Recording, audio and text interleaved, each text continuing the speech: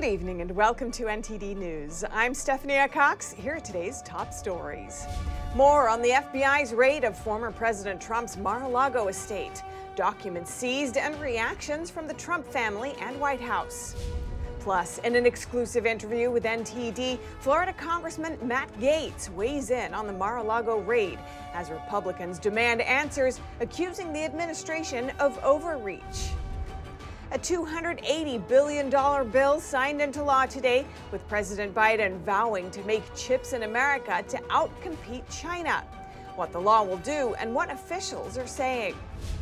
New immigration action from the DHS as New York City is under mounting pressure to handle an influx of illegal immigrants.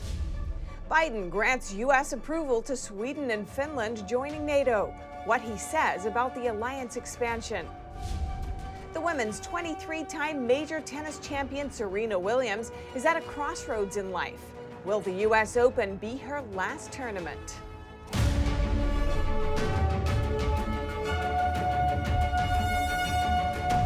The White House responds to the FBI's raid of Trump's Mar-a-Lago estate. Several reporters asked White House Press Secretary Karine Jean-Pierre about it today. Is this administration weaponizing the Justice Department and the FBI against political opponents? Peter, the president believes in the rule of law. The president believes in the independence of the Department of Justice. That's a yes or no? Just no, is that the is White House. No. It's a yes or a no for you. I'm answering the question.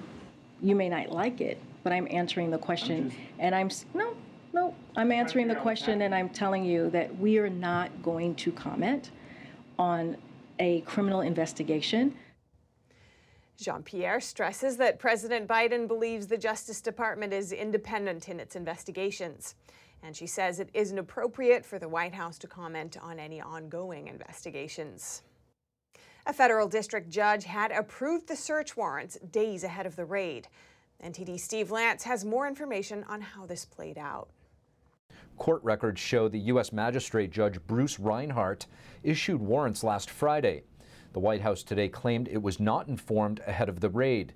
The FBI searched the Florida Mar-a-Lago resort on Monday. Trump was not in the state at the time. Trump's son, Eric Trump, told Fox News the raid was about documents. The purpose of the raid, from what they said, was because the National Archives wanted to, corroborate whether or not Donald Trump had any documents in his possession. Trump previously agreed to return certain records to the archives, calling it an ordinary and routine process. Trump supporters gathered outside Mar-a-Lago Monday night and Tuesday to decry the FBI's actions. Also today, a federal appeals court ruled that a House committee could obtain Trump's tax records, but Trump's lawyers could appeal this decision. And Republicans are demanding answers on the raid, warning of corrupt intentions and insisting on a thorough investigation. Earlier today, I spoke with Florida Congressman Matt Gaetz to hear his take. Congressman Matt Gaetz, thanks for joining us. My pleasure.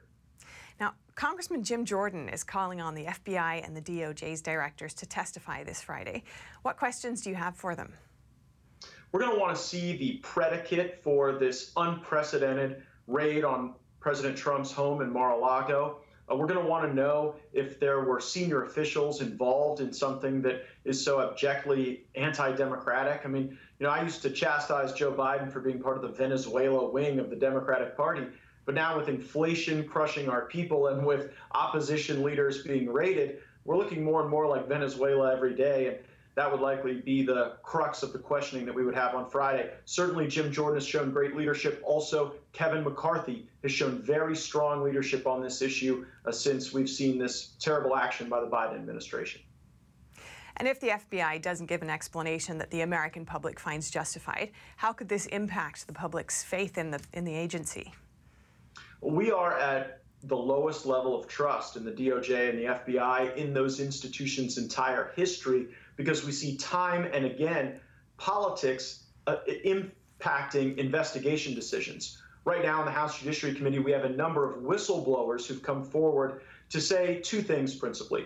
If there's anything negative about Trump or his allies, that gets accelerated, leaked, and used for political purposes. Meanwhile, the FBI and DOJ are protecting Hunter Biden by downgrading information that shows compromise of the first family driven by the Chinese Communist Party. So we're really living in an era now where the FBI and the DOJ are becoming the enforcement wing of the Democratic Party. Trump's son, Eric, says that agents claim that they raided Mar-a-Lago because the National Archives wanted to see whether Trump had any documents from his time in office. In your view, could the needs of the National Archives ever justify a search of this magnitude? It's almost like some fantastical reformation of the National Treasure movie. Like, what's next? Is Joe Biden going to demand a raid of Nicolas Cage's home to get the Declaration of Independence? It can't possibly be that a clerical matter regarding the archives would justify 30 FBI agents showing up heavily armed to raid the home of the former president of the United States. This is the defining moment of the entire Biden presidency because it has never happened before in American history. Our adversaries will even use this to justify their own totalitarian actions against political opposition all over the world. So the notion this was like some clerical matter for the archives is patently ludicrous. This was a political message, a political symbol, a political show of force from the Biden administration because they have a legislative agenda that is unpopular and they are facing an outcome in the midterms that will undeniably take power from them. Commenting on the raid, a former Clinton attorney pointed to a federal code that bars someone from holding office if they illegally conceal certain documents. Are you concerned at all about this search unjustly hurting Trump's chance at ever holding office again? Well, you're speaking of conspiracy theorist Mark Elias. Remember, this is the same Clinton political attorney who was very involved in peddling the Russia hoax, which was really the first effort by the FBI and DOJ to smear and destabilize Donald Trump unfairly and without due process and without following their own rules. And so I think that prediction from that person is not one to be taken too seriously because this is someone who's peddled these conspiracy theories before. But it does show that the goal of the political left isn't to win free and fair elections where people can choose the candidate of their choice. Their goal is to bar people from even being a choice. And again, that is yet another example of what we see in the poorest countries in the world. I mean, think about it. We've got carjackings in broad daylight, raids of political opposition leaders. That's the type of thing you would expect to see in some third world country, not in our United States of America. And you've called this raid a political performance. What about it gives you that impression? Well, because it wasn't done by subpoena. Normally, if you're seeking documents, you issue a subpoena and then receive them as a consequence. Here, you had 30 FBI agents heavily armed showing up. My sources are telling me that even the area around President Trump's great American flag was just full of black cars and SUVs from the FBI. So they wanted this to be a show of force. They wanted this to be a performance. And I think people right now all over the country are seeing it as an extreme and very dangerous exercise of politics, not legitimate law enforcement activity. And what happens next? How will you respond to what's happened? Well, Republicans are going to take control after these midterms, and we are going to dissect this decision like it was January 6th. We're going to get into every official who had anything to do with authorizing it, allowing it, because this is a very dangerous thing to do for our national unity. It's a very dangerous thing to do to the American brand worldwide. And so I think uncovering this very corrupt decision calculus will be at the top of the agenda when Republicans take control. And finally, what does this raid mean for the country and for the country's future? It's never happened before. We've never seen anything like this. Previously, the FBI and DOJ cheated, violated their own rules, violated the Fifth Amendment in order to spy on people they believed were close to the Trump campaign.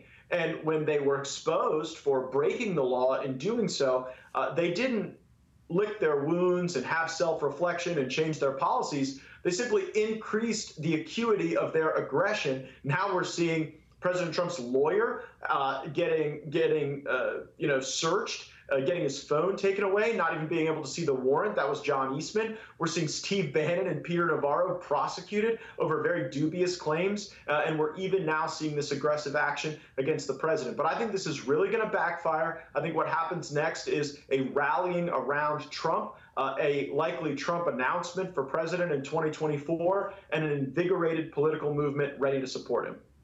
Florida Congressman Matt Gaetz, thank you for joining us. Thank you. And at the White House, President Biden signed a semiconductor bill into law today. NTD's Iris Tao looks into what this means for the chip industry and the economy. Signing into law a $280 billion semiconductor bill, President Biden vowing the future of the chip industry is going to be made in America. The bill, formerly known as the CHIPS and Science Act, passed the House and Senate last month with rare bipartisan support. And it came after more than a year of wrangling on the Hill and multiple versions of the legislation. The package includes more than $50 billion for chip manufacturing and research and development. And that, Biden says, will help the U.S. counter China, which has publicly opposed the legislation.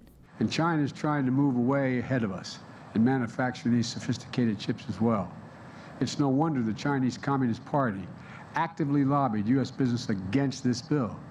Other officials adding that chips, which are essential to cars and smartphones, are a matter of national security. And our over-reliance on foreign manufacturers is a real vulnerability.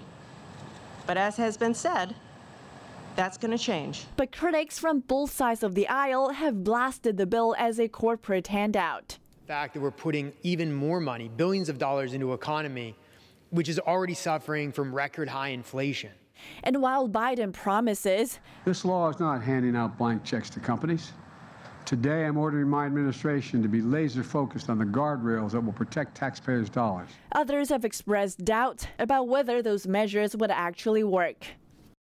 These so-called guardrails would do nothing to prevent microchip companies from outsourcing a single job abroad. In fact, these so-called guardrails would not even force Intel to divest all of the money they have put into semiconductor companies in China. Reporting in Washington, D.C., Iris Tao, NTD News.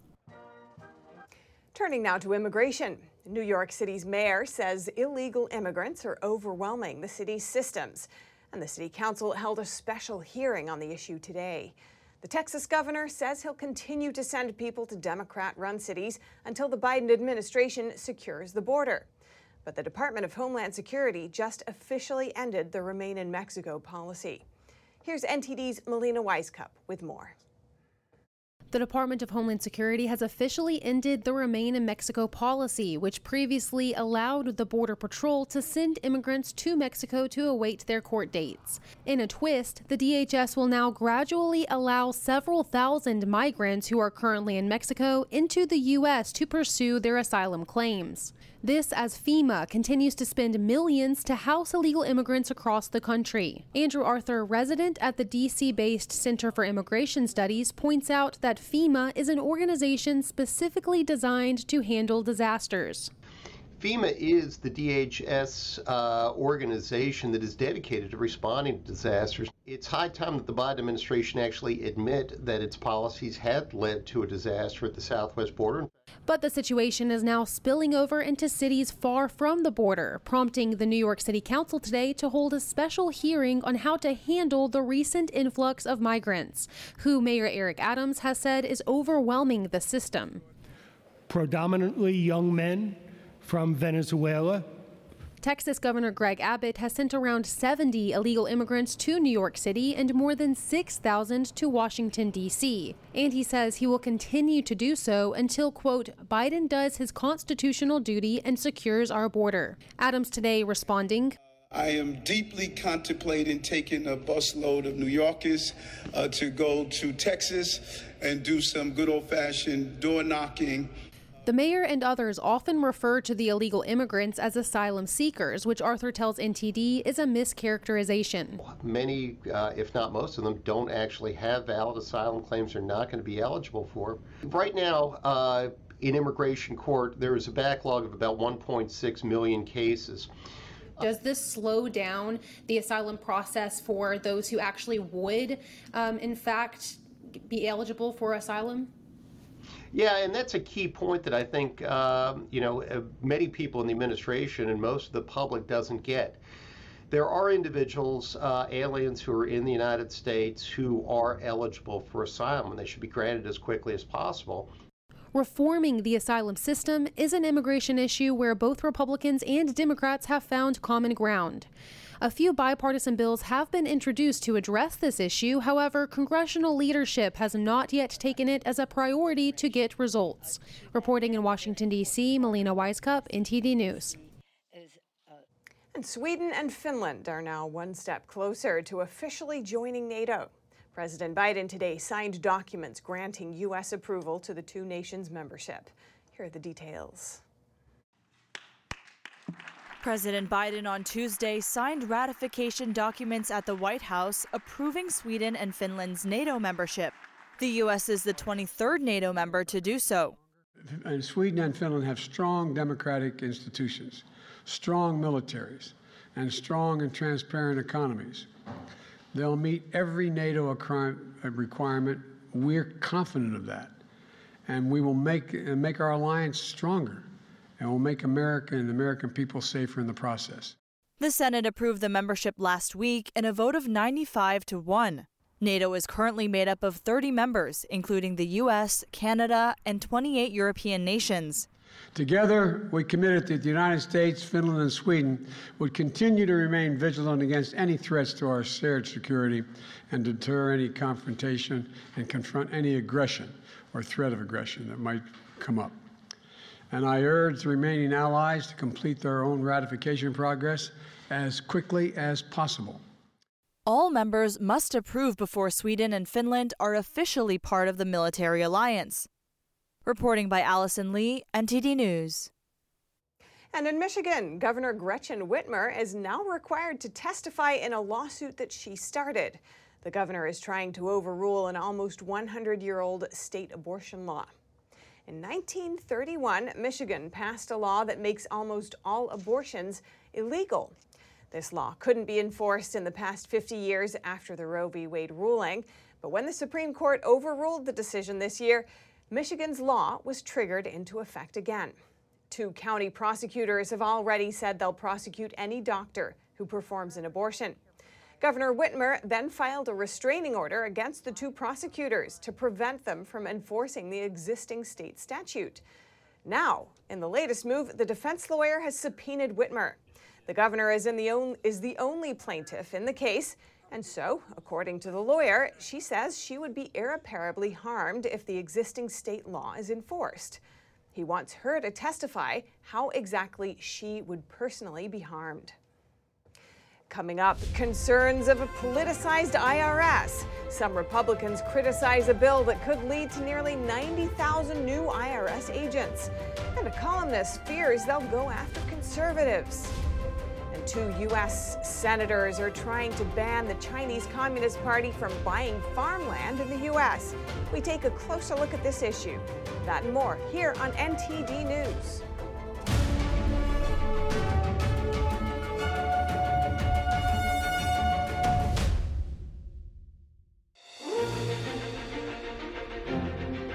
NTD's Capitol Report. It's about getting answers, cutting through the fog of politics. It's about your questions and our chances to ask. What is the net impact of the American Carson Graves? Thank you for joining us. We're speaking to those in power to find out what does this mean for the people. We're here so you are in the know.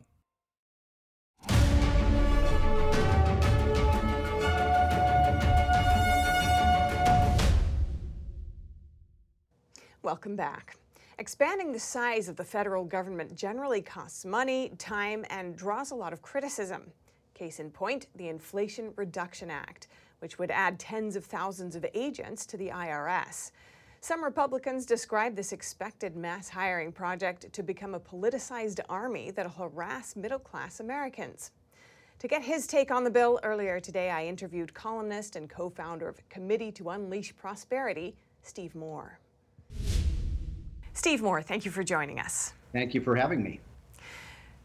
The Biden administration is planning to hire 87,000 new IRS agents, which they say will target the super rich. But you're saying this is likely to miss the mark. Why is that? Well, first of all, we should just have a much simpler tax system. We don't need to hire another army of IRS agents. I think the tax system is so broken in America that this should be a wake-up call that we need a fundamental fix. Maybe something like a flat tax that would be much simpler, where you could have half as many agents. But I think the bigger problem here right now is that, first of all, conservatives like me across the country are quite correctly terrified that the Biden administration is going to basically politicize the IRS, very much like it has the Justice Department and the FBI, so that the people who will be targeted for these million new audits a year are going to be Republicans and conservatives. And so that is frightening. We don't want a politicized IRS, but that's actually what happened under Barack Obama, where some of his key enforcement people went after and targeted conservative groups. So with another tens of billions of dollars, that's something that's frightening to all Republicans. And what makes you think this administration is likely to do that? Oh, sure. I mean, they've already done it with the FBI, and we've seen what's happened in the Justice Department. So I think the odds are quite high that the people who are going to be running the show at the IRS will use their resources to go after people who have different political views than they do. But, you know, the other point is we have big problems at the border right now, obviously, in the United States, where the Border Patrol needs at least 5,000 to 10,000 more agents so we can keep out the illegal immigrants and drug traffickers and criminals. We also need, according to the Army, there are about 35,000 to 40,000 recruits short of the soldiers they need for our armed services and for our national security. And to me, it seems like securing our border and keeping our country safe and having the military personnel that we need is a much higher priority than putting more people into the IRS. The bill is meant to help Congress raise more money. Do you think it will achieve that aim? Well, I don't think it's going to raise as much money as it's going to cost. You know, this is some kind of dynamic scoring that they're using, that somehow, you know, spending tens and tens of billions of dollars more on the IRS is going to raise money. Now, it may raise money for the government, but let's not forget that people who have to fight the IRS, I was 2 or 3 years ago in a major fight with the IRS where they claimed that I owed them $50,000 and I claimed that the IRS owed me money, and I had to spend thousands and thousands of dollars defending myself. So let's not forget that when you have more of these audits against small businesses, and obviously they're not going to go after millionaires and billionaires. Billionaires like Bill Gates and Warren Buffett and Zuckerberg have armies of tax accountants and lawyers. It's the little guy who's going to get really crushed by these audits. So when you take into account the cost to the private sector, I think this isn't going to be a positive thing for the economy at all. And coming back to your concern about conservatives, if they are targeted, as you're suggesting they may be, what would that look like in practice? Well, what happened under the Obama administration, people forget Lois Lerner. She was the head of one of the major divisions of the IRS, and she basically went after Tea Party organizations. She went after political groups that were opposed to the Obama agenda. So that's what I'm afraid of. I run a free market group that's been very critical of Biden called the Committee to Unleash Prosperity. I wouldn't be surprised at all if we didn't get an audit notice in a few months, given all these new resources. And so the idea is to try to shut up these groups and shut down these groups, and that's completely inconsistent with our system of democracy. Are there instances where that's been effective? I mean, many of the Tea Party organizations, you know, didn't get their IRS status. They couldn't get off the ground because the IRS wouldn't give them the designation that they needed to operate. So this isn't just a figment of our imagination. It has happened. It's very likely it will happen. And again, I mean, all people have to do is look at what's, you know, the tragedy of what's happening in our Justice Department and in our FBI, where look at what happened with Donald Trump and the raid on his home. I mean, that's the kind of tactics that the Biden administration is using against its political enemies. Steve Moore, co-founder of the Committee to Unleash Prosperity, thank you for your time. Thank you so much. A Rhode Island mother is suing her school board for refusing to let her attend its meetings. Her attorney says the school district violated the state's open meetings law. NTD's Arlene Richards reports. In the South Kingstown, Rhode Island Public School District, the school committee is responsible to ensure the schools deliver a high-quality education for all students. But according to Mom Nicole Solis, the committee isn't open about what it discusses in its meetings. So she filed a complaint saying they denied her request to attend the meetings. She claims the committee held several closed-door meetings to review school district policies with an anti-racist and equity lens. Solis's attorney, Jonathan Riches, says the committee violated Rhode Island's open meetings law. So Rhode Island has an open meetings law, and what that says is that the public has a right to attend any hearing, any matter in which the public's business is going to be conducted. And what is your understanding as to why she was denied access to the meetings? The school committee and the advisory committee are claiming that this board is quote unquote informal, and therefore it doesn't need to be open to the public. Rhode Island case law is very clear on this, though. This board has significant advisory power. It's using public funds. 2 of its members are public officials, and its business is conducted on matters of public concern. Riches says Solis encountered resistance when she requested information about whether critical race theory or gender theories would be taught. I mean, at the end of the day, parents have a right to know what their kids are going to learn in school. They have a right to be present when the public's business is being conducted. We reached out to the superintendent of South Kingstown School District, but we didn't hear back by broadcast time. The committee's website says it is committed to ensuring a safe, caring, nurturing, and orderly learning environment. Arlene Richards, NTD News, New York. And in privacy issues, Amazon has acquired iRobot, the maker of the Roomba robot vacuum. But that's not all they got. They also got a great source of data. NTD's Sean Marshall explains. Data. It's everywhere, ripe for the taking. It's worth so much, we should be getting paid by the corporations that collect our data. For $1.7 billion, Amazon bought iRobot, a company that makes a robot vacuum, which collects data about your home as it cleans. Are we allowing too much data collection in our personal spaces? With crypto hacks happening regularly now, I asked cyber expert Nick Donarski whether our information is safe.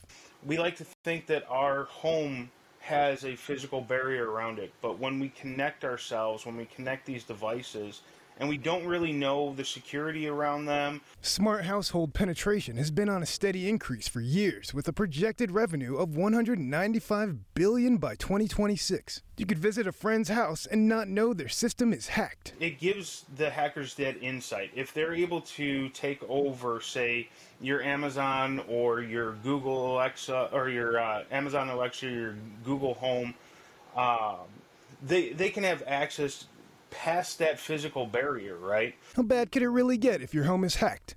Could you imagine if somebody was just flicking your lights on and off constantly every 10 or 15 seconds? I mean, that would psychologically impact the person, you know, and it's a technical attack. Amazon has been aiming for a complete automated smart home offering, acquiring home security company Ring, smart doorbell company Blink, and home Wi-Fi company Eero. Even the Alexa Smart Assistant was developed as the result of an acquisition back in 1999. Sean Marshall, NTD News. And if you have any news tips or feedback for the show, you can email us at eveningnews@ntd.com. And coming up, the women's tennis 23-time major champion at a crossroads in life. Will the next U.S. Open be her last? NTD's Dave Martin breaks down Williams' hints at a possible retirement. That and more when we return on NTD News.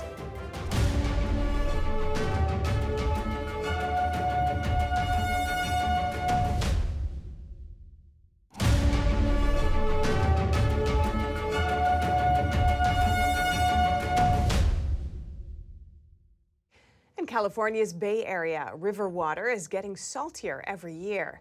While it's impacting farmers and residents alike, area officials are looking for ways to resolve the problem. NTD's Daniel Hall reports.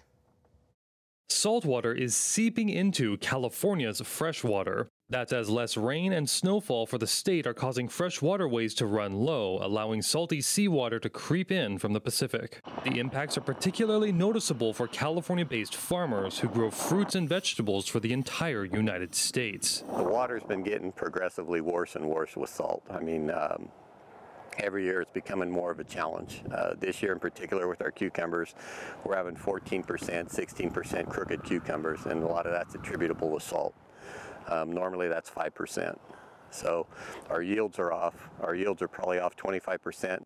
Costa's cucumber crops are used to make pickles that eventually get sold to national chain stores like Subway. As the salt damages his yearly crops, there are implications on consumers, but with the way things are now, Costa is already trying to survive as is. We just try to hang on and hope the water quality gets better. But I mean, basically we're paying our bills with 75%, if we're lucky, of our income. But the bills don't change. The bills have only gone up. Some methods are already underway to help out the growers. In the state's Delta region, where rivers meet the sea, the Department of Water Resources is building barriers to keep salty water away from pumps. This particular rock barrier is very important because it's serving a purpose to help mitigate the negative effects of the current drought emergency we're in. The department stacked 112,000 tons of rock 30 feet deep in the waterway. And so really, without the release of more fresh water, then the interior delta can get salty. And so what this barrier behind me is doing is it's allowing us to keep control of this interior delta salinity for the protection of all the beneficial uses of these delta waters. The city of Antioch, which sits along the delta rivers, is taking a stronger approach. This is the first inland brackish water desalination plant in the state of California. Antioch has supplied its residents with river water for 32 days for this year. That's just a quarter of the amount supplied for the same time last year, 128 days. We're noticing increased salinity where our intake is located. So each year we seem to be able to use our intake less and less due to the salinity in the Bay Area. And so as a result, we're building this new plant so that when the salinity levels in the delta go up, we can continue to use our river intake to treat water for our residents. While desalination has been controversial in California, the inland plant will take less energy due to lower salt levels. Samuelson said other Bay Area cities are asking about following their model. Daniel Hall, NTD News, California. Chinese investors continue to buy up farmland in the United States. As we've previously reported, 2 U.S. senators are trying to block the Chinese Communist Party from buying any U.S. farmland, calling it a security risk. Now, taking a closer look into this issue is NTD's Jason Perry. Many raised concerns after a business linked to the Chinese Communist Party bought farmland near a U.S. military base in North Dakota. Recently, Republican Senators Tom Cotton and Tommy Tuberville proposed a bill that would prevent the Chinese Communist Party from buying farmland in America. In a statement, Cotton said approximately 14 states already have some level of foreign ownership restriction, but there are no federal laws on the amount of private farmland that can be owned by foreigners. We shouldn't be letting the CCP buy land in the United States. I mean, it's ludicrous when you think about it. I spoke with geopolitical analyst Anders Kaur, who is also the publisher of the Journal of Political Risk. The Chinese Communist Party is so adversarial, so aggressive. I mean, we've seen that in the past days in Taiwan. We know there's a Uyghur genocide. We know there's a Falun Gong genocide. For all these reasons, we should really put more regulations on how we do business with the Chinese Communist Party. As for land already purchased by the CCP, Kaur explains that there are laws in the books that would allow the United States to take back ownership. If the owner doesn't want to sell the property, the government can force the owner to sell the property via eminent domain at market rates. But in this case, we could use eminent domain based on national security principles to purchase the land from the CCP where they've already purchased it. But we also need laws that would deny them the ability to purchase it in the first place for future potential purchases. Chinese investors' holdings of U.S. farmland grew from around 13,000 acres in 2010 to over 350,000 acres in 2020, according to Senator Cotton's statement. In total, it makes up about 1% of the total amount of foreign-owned farmland in the U.S. Jason Perry, NTD News. And as summer scorches part of the country, some lives can be in danger from the high temperatures. NTD's Jackie Rios talked to a paramedic firefighter about the dangers of people and even pets stuck in hot environments. Summer heat can be uncomfortable, unbearable, and even worse, it could be deadly when children are left unattended in vehicles as temperatures soar. We talked to the Monrovia Fire Department to learn all there is to know about heat emergencies. Jeremy Phibbs, a paramedic firefighter with the city of Monrovia in Los Angeles County, said as temperatures go up, so do the number of heat emergency calls. He says certain groups are more susceptible than others. In regards to the elderly and pets, we do see a lot of that.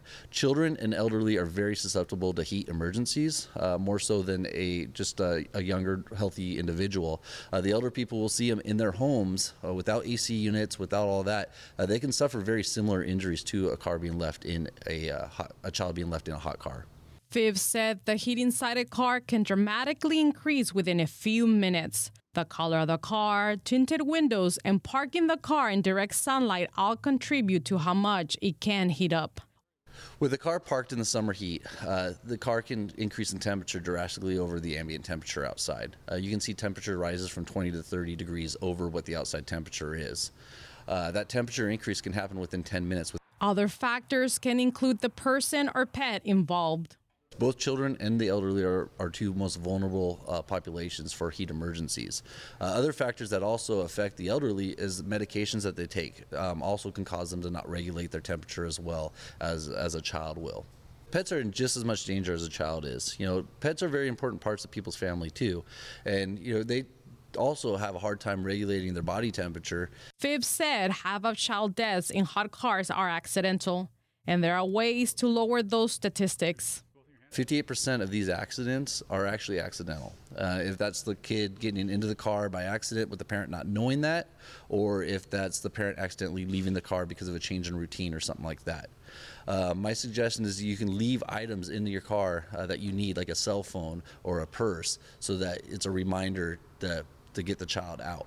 He recommended the website kidsandcars.org for information about keeping kids safe. But if a child is found inside a hot car, people have to get them out and contact 911 as quickly as possible.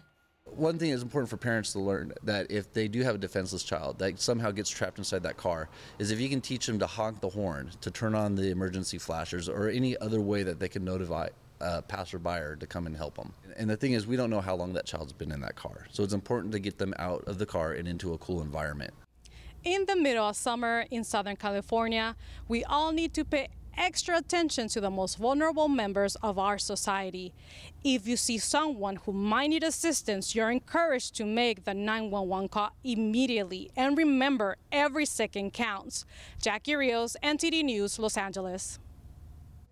And now over to sports news. Here's NTD's Dave Martin with today's top stories. Tennis star Serena Williams suggested she may be retiring soon in an essay she wrote on Vogue.com. Williams said, quote, "I'm evolving away from tennis toward other things that are important to me." In an Instagram post regarding her Vogue essay, Williams said, quote, "Now the countdown has begun." She then ends the post suggesting the US Open, which starts in a few weeks, may be her last, saying, quote, "I'm going to relish these next few weeks." Williams will turn 41 in September. She's one of the most accomplished players ever, with 23 Grand Slam titles, which is just one short of Margaret Court's all-time record. Williams, though, has been stuck at 23 since winning the Australian Open in 2017, though she's made the finals of a Grand Slam event 4 times since then. Yesterday, she won her first match in more than a year when she advanced past the first round of the Canadian Open with a straight sets victory. She's also scheduled to play at the Western and Southern Open next week in preparation for the US Open, which starts on August 29. In basketball news, Nets star Kevin Durant reiterated his trade request in a meeting with owner Joe Tsai, according to a source with the Associated Press. The source also said that the former MVP Durant is concerned with the direction of the team under general manager Sean Marks and head coach Steve Nash.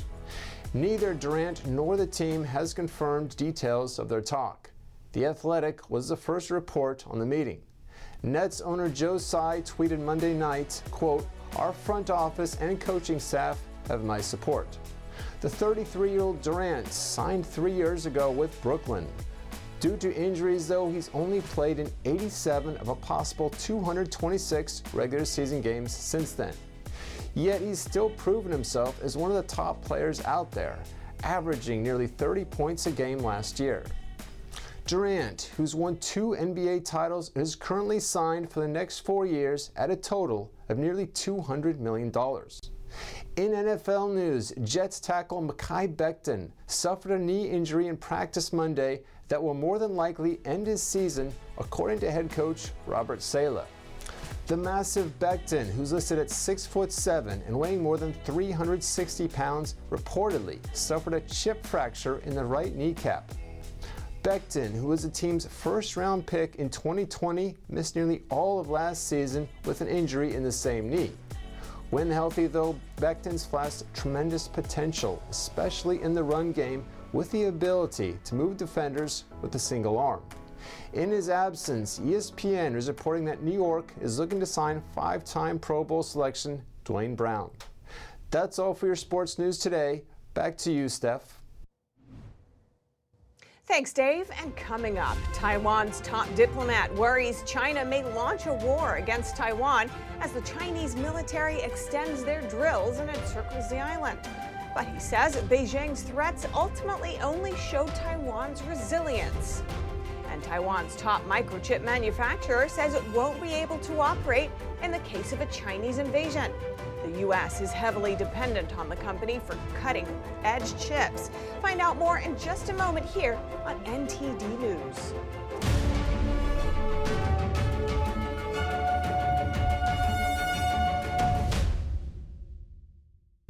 Navigating a world of economic madness, you need to have the right guide. What do today's decisions mean for your tomorrow? We ask why. What's the alternative? Uncover the deeper reasons and the hidden influences, and highlight the real opportunities for profit. At NTD Business, we connect the dots for you. Good evening. Thanks for joining us. NTD Business. I'm Paul Green.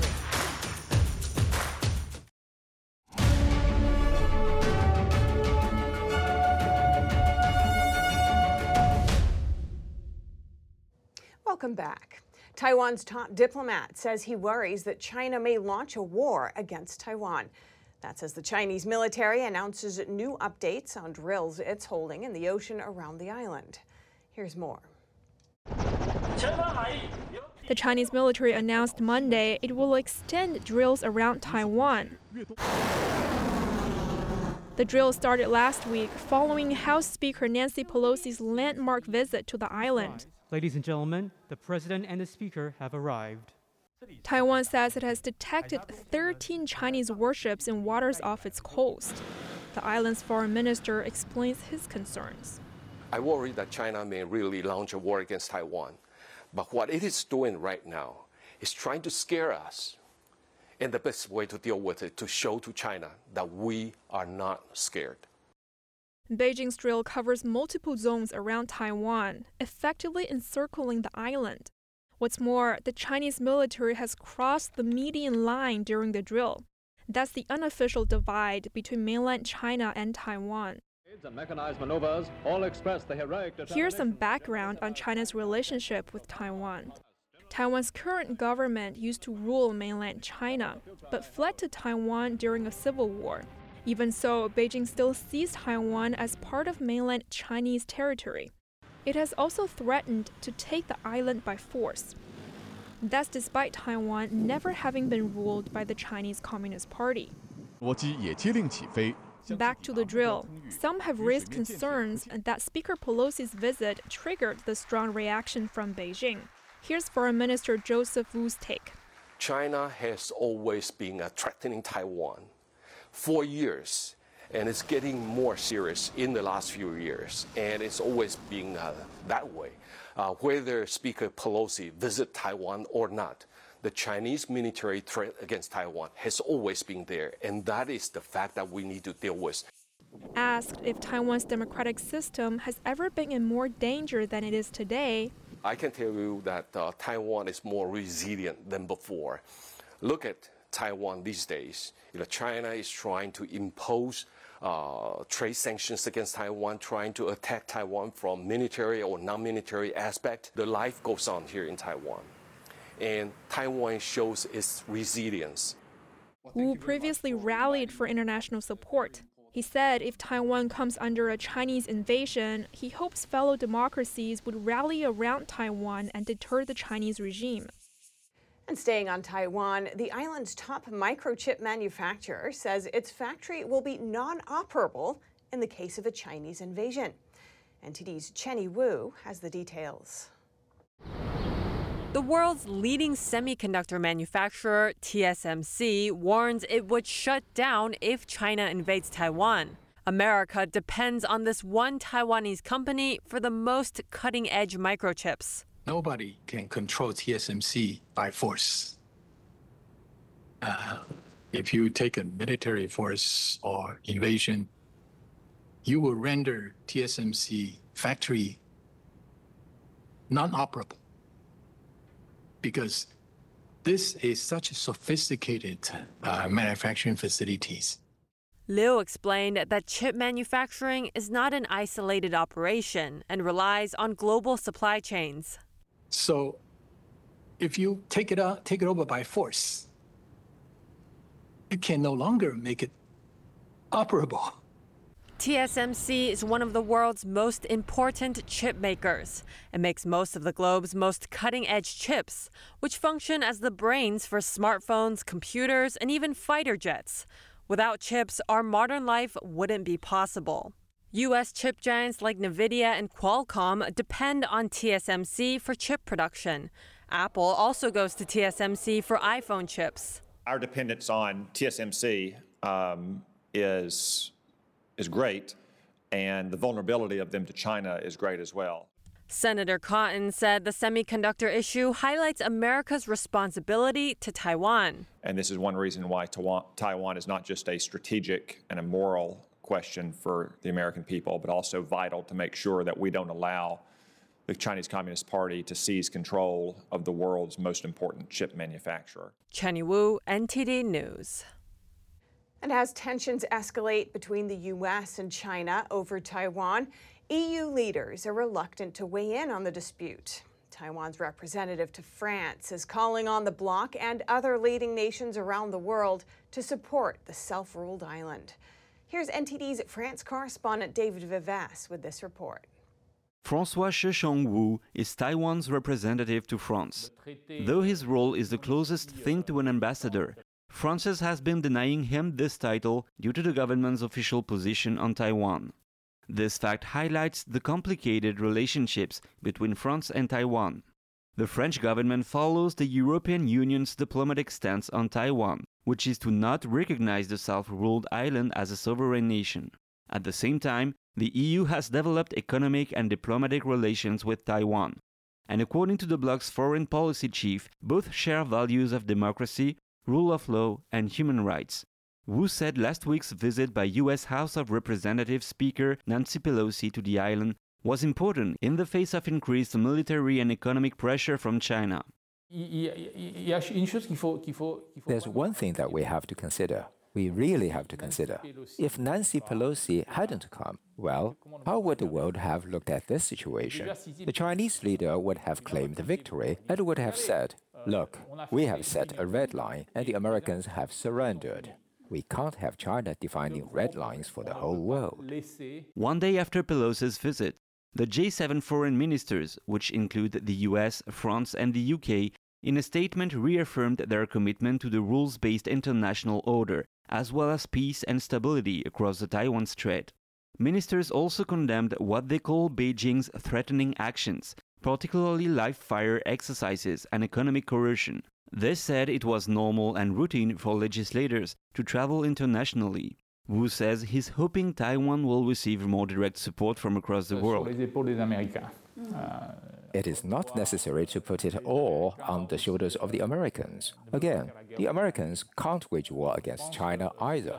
So I think what will save Taiwan is not just this one particular move coming from the United States, but it will be the solidarity of the leading nations and also of the people of the world who are reasonable and who believe in democracy. According to Wu, the very existence of Taiwan demonstrates there is an alternative to the communist regime in China. I think that China is in a very deep crisis. Seeking freedom, democracy is part of human nature. It is really this value of democracy that scares the Chinese communist system. Taiwan was able to prove that in a Chinese society, democracy, freedom, transparency, it can work very well. David Vives, NTD News, Paris. Coming up, the heat wave in Europe isn't all that bad, at least not for salt farmers in France. The nonstop sunshine and light winds have turbocharged salt production. Stay tuned for more when we come back.